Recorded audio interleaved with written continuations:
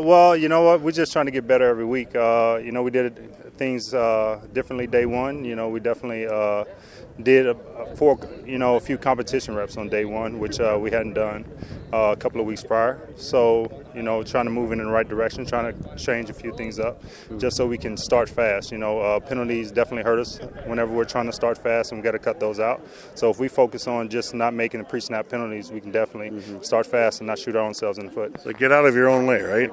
Exactly. Can't beat ourselves. Right.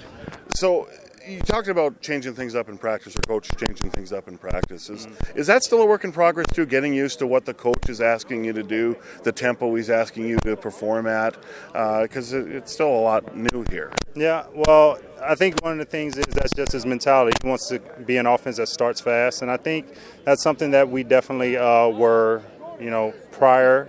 Definitely we never want to shoot ourselves in the foot and have penalties, but him being an offensive guy, he definitely emphasizes all of the small things on offense. So him being an offensive-minded head coach, he definitely focused on little things, not shooting ourselves in the foot, pre-snap penalties, no missed assignments, and then that way you can start fast. So as long as you're not stopping yourself, we just can't stop ourselves. Going to Winnipeg, first road game of the season.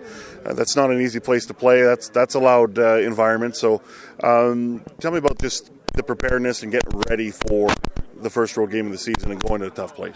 Well, being a team that actually has a good memory coming from that city as of last year, we definitely feel like we left a good vibe and a good aura there, but at the same time, it's a loud place to play. Yeah. So we have to be on top of our communication, make sure we're making our calls loud, and it being our first away game, just making sure that we're up to the task and ready for the challenge as a team, because the tough games are winning the road games. So if we can be mentally prepared, and we pulled out, we had 2 overtime games that definitely will test the will of a team. I think we'll definitely be prepared for going into a hostile environment like Winnipeg.